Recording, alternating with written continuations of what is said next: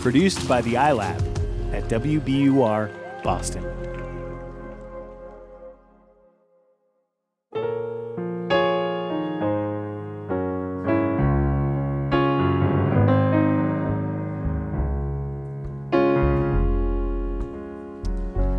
The universe has good news for the lost, lonely, and heartsick. Sugar is here, the both of us, speaking straight into your ears. I'm Cheryl Strayed. I'm Steve Allman. This is Dear Sugar Radio.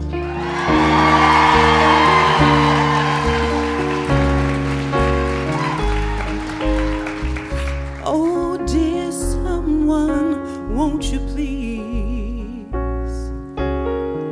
share some bit of sweetness with me?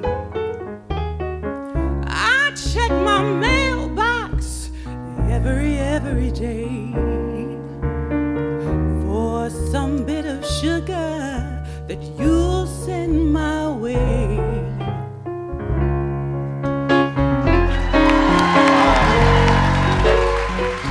That's Angela Freeman and Wonderly.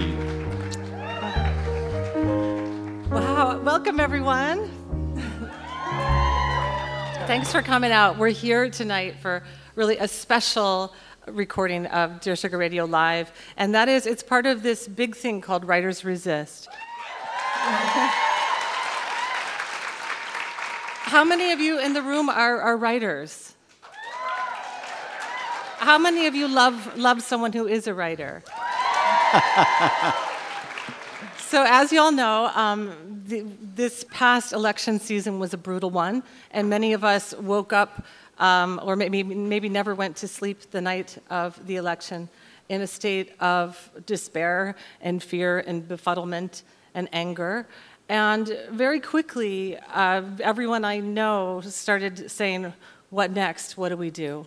And one of those people is the wonderful poet Erin Ballou, and she sent me an email pretty immediately and said, we need to do something. Obviously, writers and artists of all stripes have always made a contribution to the political life of this nation and indeed to the health of our democracy. And we need to have collectively some kind of answer, and this is how the idea of Writers Resist was born. She asked me to do an event in New York City.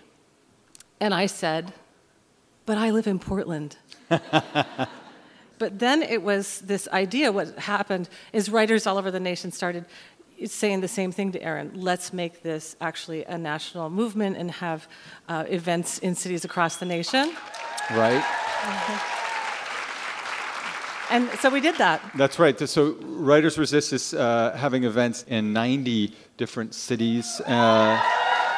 Not just in the United States, but also abroad, from Boston to Hong Kong to right here in Portland. And what you'll hear tonight is really conversations on how to rebuild an America that embodies our best ideals, that is truly by the people and for the people, with liberty and justice for all. That is the agenda for tonight. So right soon after I talked to Erin and said, okay, let's do an event in Portland, she introduced me to Wendy Chin Tanner, who's going to be our first guest tonight. She and I essentially organized this event together. She was already making an event happen, and we decided to join forces, and she's been an amazing partner in bringing this event to the stage tonight. She's the author of the poetry collection Turn, which was a finalist for the Oregon Book Awards. She's a former academic specializing in race, identity, and culture, and she continues to write and educate on these topics. Wendy was born and raised in New York City, and she's the proud daughter of immigrants. Please join me in welcoming Wendy to the stage.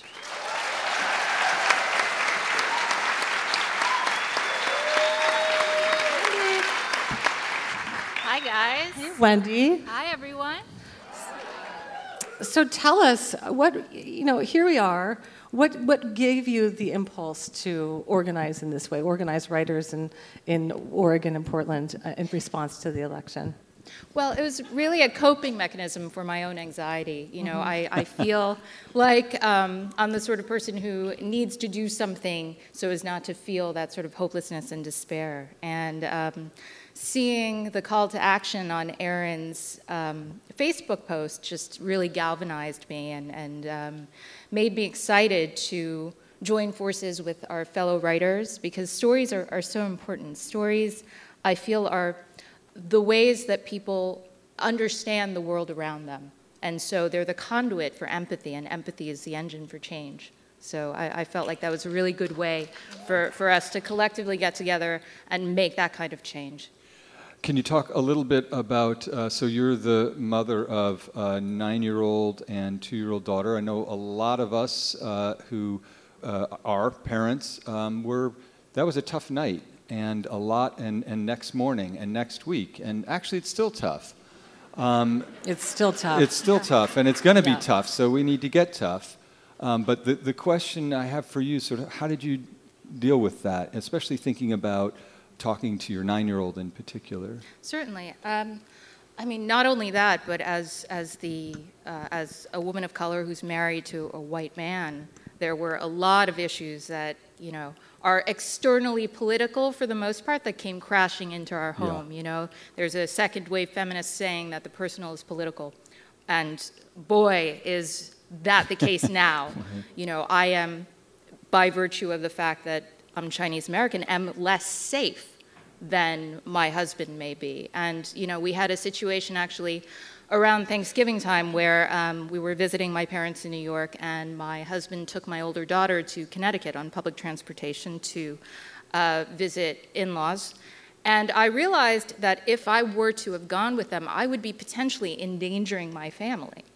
And that was just such a shocking moment, because I've never faced that possibility before. And it was in some way humiliating, or at least initially humiliating. And then I realized I shouldn't be humiliated.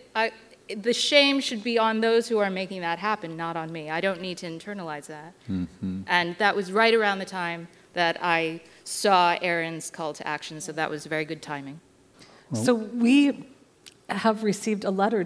Should we turn to the letter? Yeah, I think so. Yeah, it's a perfect segue. One of the things that happened in the days after and hours, maybe even minutes after the election, is our inbox started to fill up at Dear Sugar Radio with letters like this one. So I wanted to read it, and then we can talk about it. Dear Sugars, what does radical empathy look like in this post-election landscape? How do I love or even share a meal with someone who voted for a man who hired a white nationalist as his senior advisor? How do I have empathy for them while also supporting the many people Trump's policies will oppress? How do I let go of my anger when a 7-year-old says she's scared her mother will be deported? How do we move forward from here? Signed, Angry and Sad. Wow. Angry and sad. I think half the country is angry and sad right there with you. I'm angry and sad too. And the letter makes me wonder, though, why we believe that we have to get over being angry, or to stop being sad, or to even love someone in order to have empathy for them. Can we not honor our own emotions and still have empathy? I think the answer is yes. If I have a disagreement with my husband and I'm angry with him and he's angry with me, the way forward is, I think, to stand in my own position very firmly and to understand my own emotions first before being able to listen to him, and vice versa. If I squelch my emotions, or if I artificially get over myself first, isn't that compromising myself? So, I wonder if we need to question this idea of empathy a little bit more. Yeah, I think that's come up so much in a cultural context, with especially those days after the election, maybe the first few weeks. There was this question of, should we have, what does unity mean? What does harmony mean? What does peace mean? And what I think that I was hearing from the voices that spoke most intelligently to me, or at least touched upon my truth, is that anger is, just as you said, to have empathy doesn't mean that you don't have anger, that you don't hold people accountable for their words, their actions, their decisions, their policies. And, I think that anger, of course, historically has been such a beautiful engine of what turned out to be justice and what turned out to be love. And so I was not one to rush to, let us all be one nation, let us give this president a chance. I am not of that mind.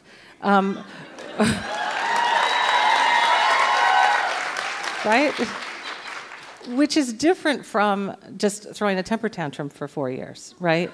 And I think that to me it's not always, the question isn't, are you angry? It is, how might you best channel your rage? And this is the question I am really wanting us to ask and answer tonight. Right. Have you come to any ideas about that? How might you channel your rage?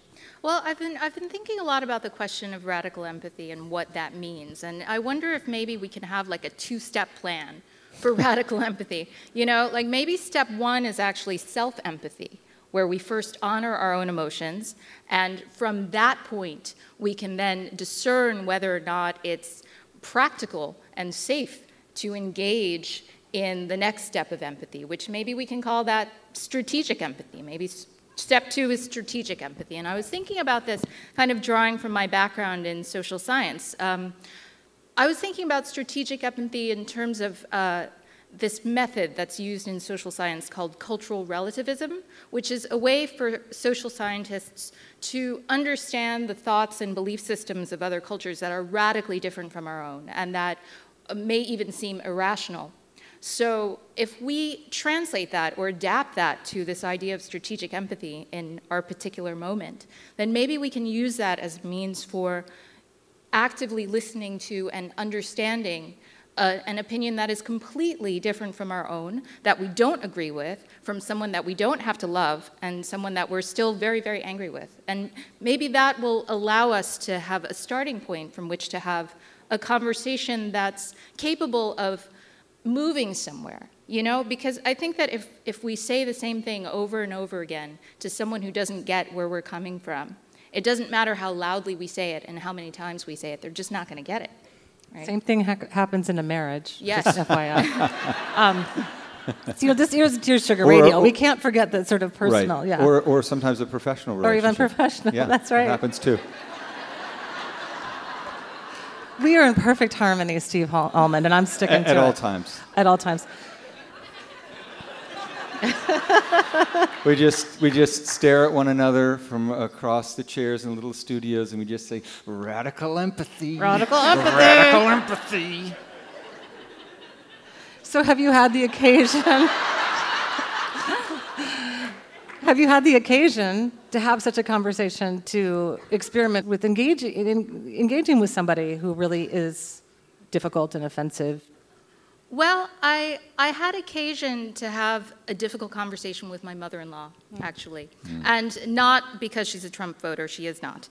And not because she doesn't love me, because she does. And we love each other. So we come from a place already of a kind of foundational empathy, right?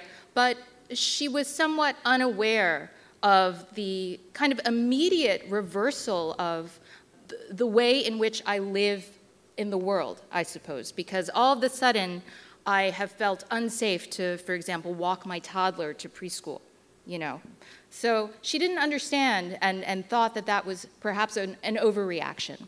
And in that conversation, when someone tells you that you're overreacting, I mean, that's pretty much like, waving a red flag to a bull, I think. But particularly in this kind of context, because, I felt like she was dismissing, and I felt like she was kind of shutting down my valid emotions. So yes, I practiced the two-part empathy. It was kind of a gnarly situation to begin with, but it turned out really great. And I think we were both able to hear each other, because I think we need to give people a bridge, an imaginative bridge for, understanding our position. And that's through storytelling to some degree, and that's through identification. You have to allow them to walk in your shoes. On that note, this idea of walking in another person's shoes, we will also be answering your questions from the audience. So some of you might have received index cards and so forth. So if you do have a question for us, we are trying to keep the questions to the sort of political, social stuff. So If you're having an affair, write to us next week. Unless you're having an affair with a Trump voter. You can just go ahead. That's right. That totally qualifies. That totally qualifies. Yeah. So we want to thank you, Wendy, for joining us today. Please give Wendy a round of applause. Thank you, Wendy.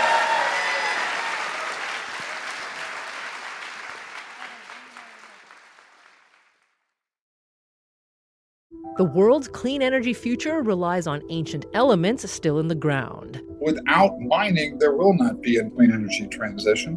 But pulling them out of the ground comes at an environmental and human cost. Mining is intrusive, but the results are the building blocks for products that we use every single day. I'm Meghna Chakrabarty. Join me on Point for Elements of Energy, Mining for a Green Future. 5 special episodes. Listen and follow On Point wherever you get your podcasts.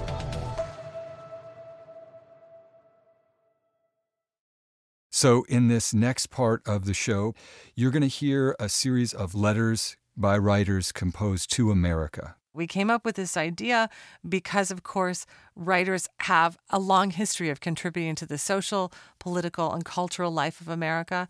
And we thought at this moment, what better time to hear some of the diverse voices that writers have to offer. In this montage, you're going to hear Samia Bashir, Renee Denfeld, and Cooper Lee Bombardier. And we'll hear from the writers Sam Rojas Chua, Carrie Luna, and Lydia Yuknevich. Enjoy. Dear America, on the last day of the year, I watched my mother untie her long black hair on the bed, and she said, "Cut. Cut tussocks of my hair and offer them to the seas, because we don't know the language of buoyancy. Because these days are the days of leviathans, their tongues writing their names of our dead on the surf, names that hung on trees, dead names of victims who uttered the real name of God, or whatever name he goes by these days. This is what Filipinos do," she says. "We call to nature to remind us about the impermanence of fear. So put the kettle on for days like these, days when the eyes ache and necks resembled hardened cliffs. Necks heavy from a brace made of anviled words placed by ticks that have locked their teeth on our soft skin. You, son of rivers, son of Maya, son of Sari Sari, America is your home now. America, land of biographies, land of beginnings, land of bloom. Let's be scared together, but only for a day." This is a terrifying time, but it can also be an opportunity. See, the monster so many were privileged to ignore has been unmasked. The monster our black and brown neighbors have seen all along. The monster our LGBTQ neighbors have seen all along. The monster our Muslim neighbors have seen all along. The monster our Jewish neighbors have seen all along. Everyone can see it now. And when we were sold for poker chips, left cold, left thawed, left bent into the yop, ass up, let be, let air, bones, unknowns, ash everywhere. While you've been engaging in friendly debate online, immigrants in your community are scrambling to figure out how to keep their entire lives from being uprooted and discarded. People with disabilities in your community are wondering how they are going to live, period, without access to health care. People of color in your community over the past couple of months have experienced an uptick of aggressions, both macro and micro. Physical attacks, death threats, and a doubling down on oppressive tactics. When you say all lives matter, you are silencing the voices of those who clearly feel their lives have not mattered. I was going to tell you a really quick story tonight. As some of you know, I was very lucky to adopt my kids from foster care.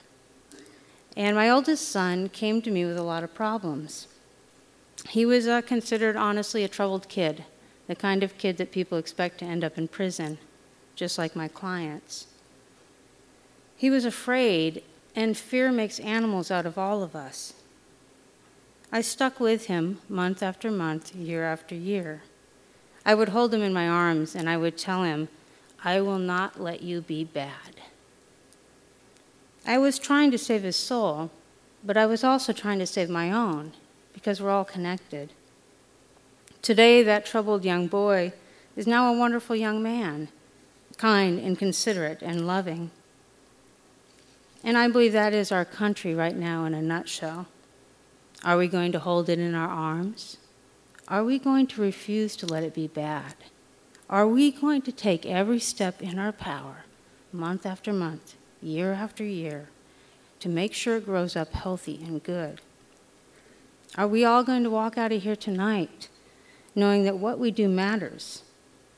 Our one vote, our one action, our one person at a time, multiplying into something good. I hope we write ourselves back to life. I hope that we double down on what we mean when we say writer, so that the definition explodes and reconstitutes around writing as a socially vital activity. Remember that? Remember how people died for it? Remember how people were sent into exile for it, for saying out loud, to dare to say out loud again, this is wrong, stop. I'm going to stand in front of that bullet so the person behind me won't be shot. I hope that when we step into our writerly lives, we can only come alive by and through each other, by and through our amazing and itchy and weird, beautiful differences. I hope that hope doesn't ever come from looking up at an old man ever again. But instead from looking into each other's eyes, and eyes, pronoun. I hope we stand up inside our various languages with ferocious love, loving fiercely in the otherness, and courage, and that we aim for what matters in the world, if we can even remember what matters in the world, whether or not anyone ever remembers our names or clicks like. Let it be true that we wrote the world and each other back to life, that we didn't die. Let that be the new book.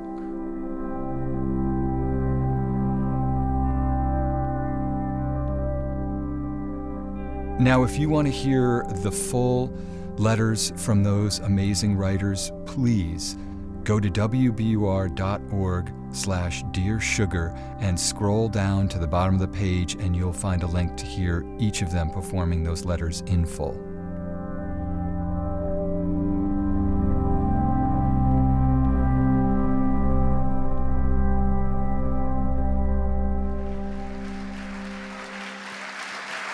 So listen, it's time for a little bit of music. And we are honored to have Colin Malloy, the frontman of the Decemberists, here to join us tonight.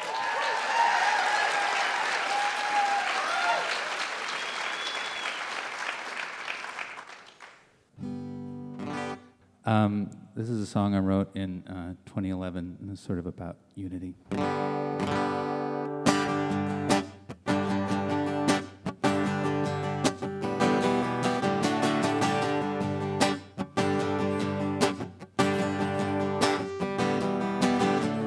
Here we come to a turning of the season, witness to the arc towards the sun, a neighbor's blessed burden within reason becomes a burden born of all in one, and nobody knows. Let the yoke fall from our shoulders. Don't carry it all, don't carry it all. We are all our hands and holders beneath this bold and brilliant sun. And this I swear to all.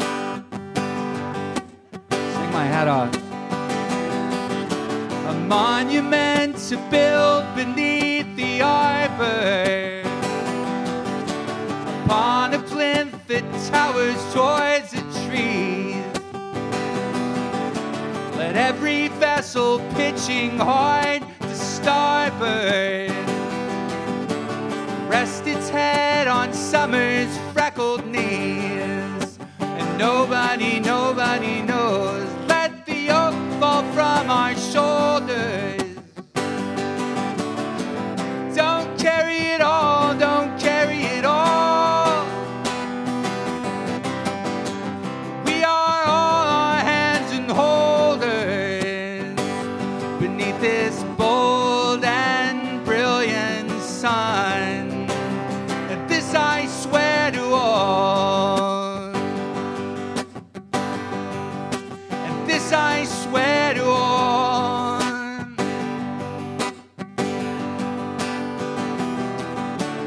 Their wreath of trillium and ivy laid upon the body of a boy, and lazy will alone come from its hiding. Return this quiet searcher to the soil. Raise a glass to turnings of the season and watch it as it arcs towards the sun. And you must bear your neighbor's burden within reason, and your labors will be born when all is done. And nobody knows. Let the yoke fall from our shoulders. Don't carry it all, don't carry it all. We are all our hands and holders beneath this bold and brilliant sun. And this I swear to all. And this I swear to all. I swear to all. And this I swear to all. To all, to all, to all. Woo! Thank you. Carla Malloy.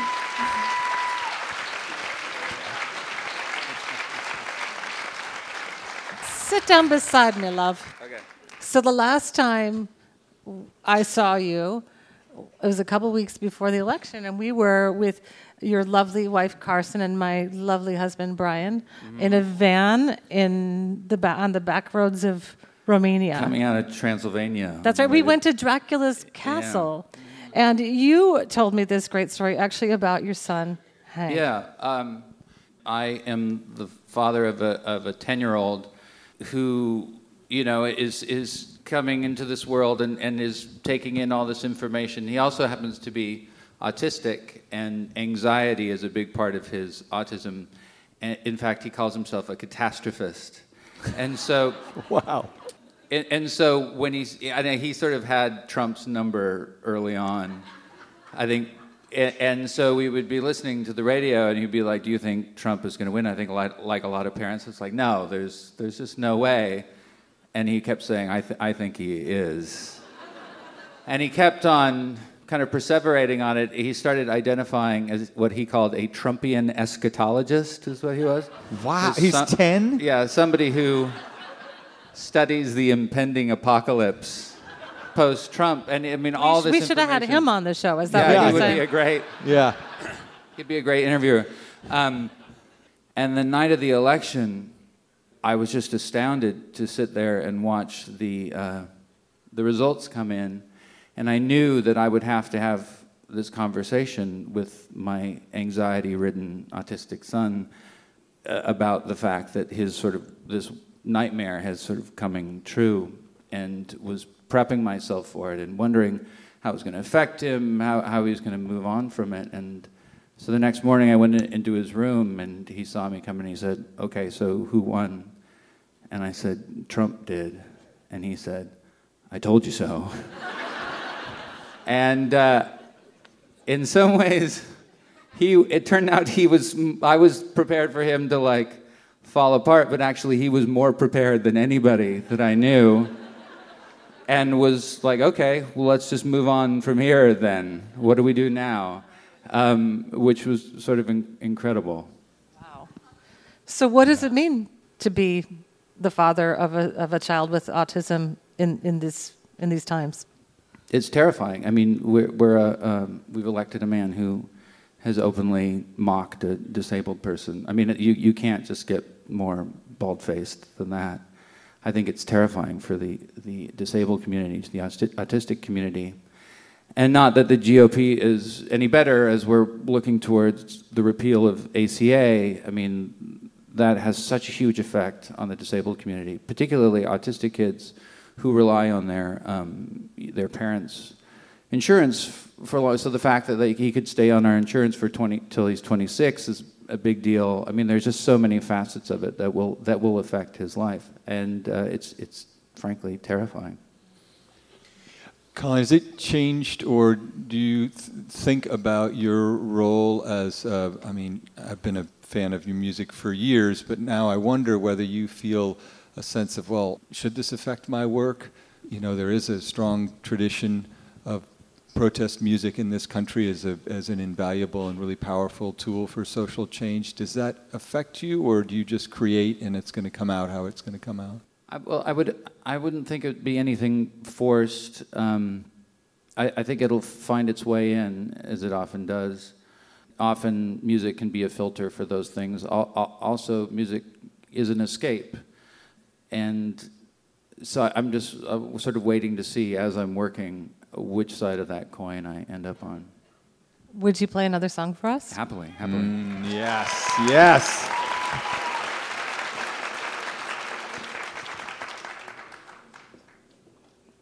This one's going to be a little more in tune.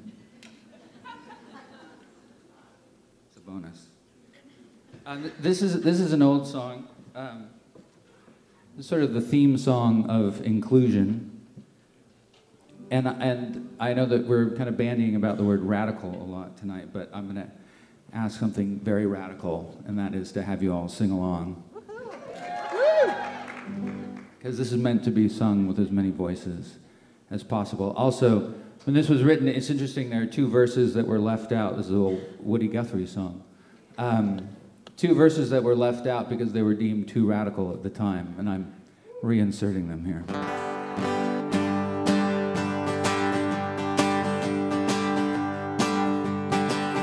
As I was walking that ribbon of highway, I saw above me that endless skyway. I saw below me that golden valley. This land was made for you and me. This land is your land. This land is my land. From California to the New York Islands, from the Redwood Forest to the Gulf Stream waters. This land was made for you and me. Well, I've roamed and I've rambled, and I've followed my footsteps to the sparkling sands of her diamond deserts. And all around me that voice was sounding. This land was made for you and me. This land is your land. This land is my land. From California to the New York Islands, from the Redwood Forest to the Gulf Stream water. This land was made for you and me. As I went walking, I saw a sign there, and on the sign said private property, but on the other side It didn't say nothing. That side was made for you and me. This land is your land. This land is my land. From California to the New York Islands. From the Redwood Forest to the Gulf Stream waters.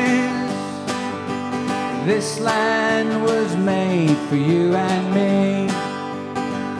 In the shadow steeple, I saw my people.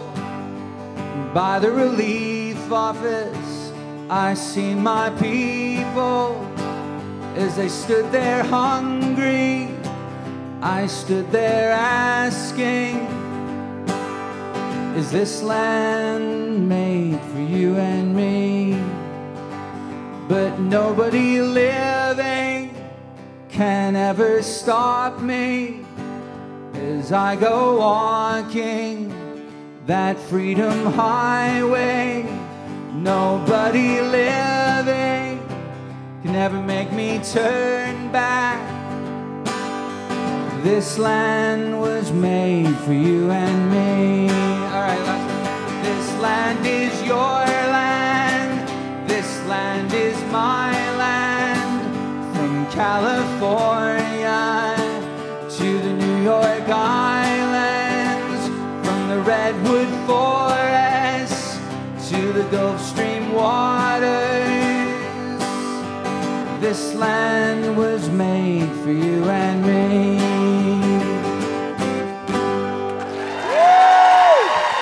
Thanks for singing. All right, Colin Malloy, everyone. That's Colin Malloy. Wow. So we have to read the credits. Yes, we have to do the credits. Oh, my favorite part, the credits. Dear Sugar Radio is produced by WBUR in Boston. We're produced and edited by Anne-Marie Sievertson. Our theme music is by the wonderful Portland band Wonderly.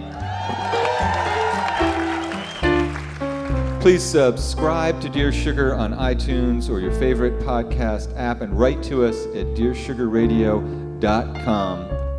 dearsugarradio@gmail.com. Yes, that's it. You always forget that part. I'm very bad with electronics. That's it for part one of our Writers Resist edition of Dear Sugar Radio at the Aladdin Theater in Portland, Oregon.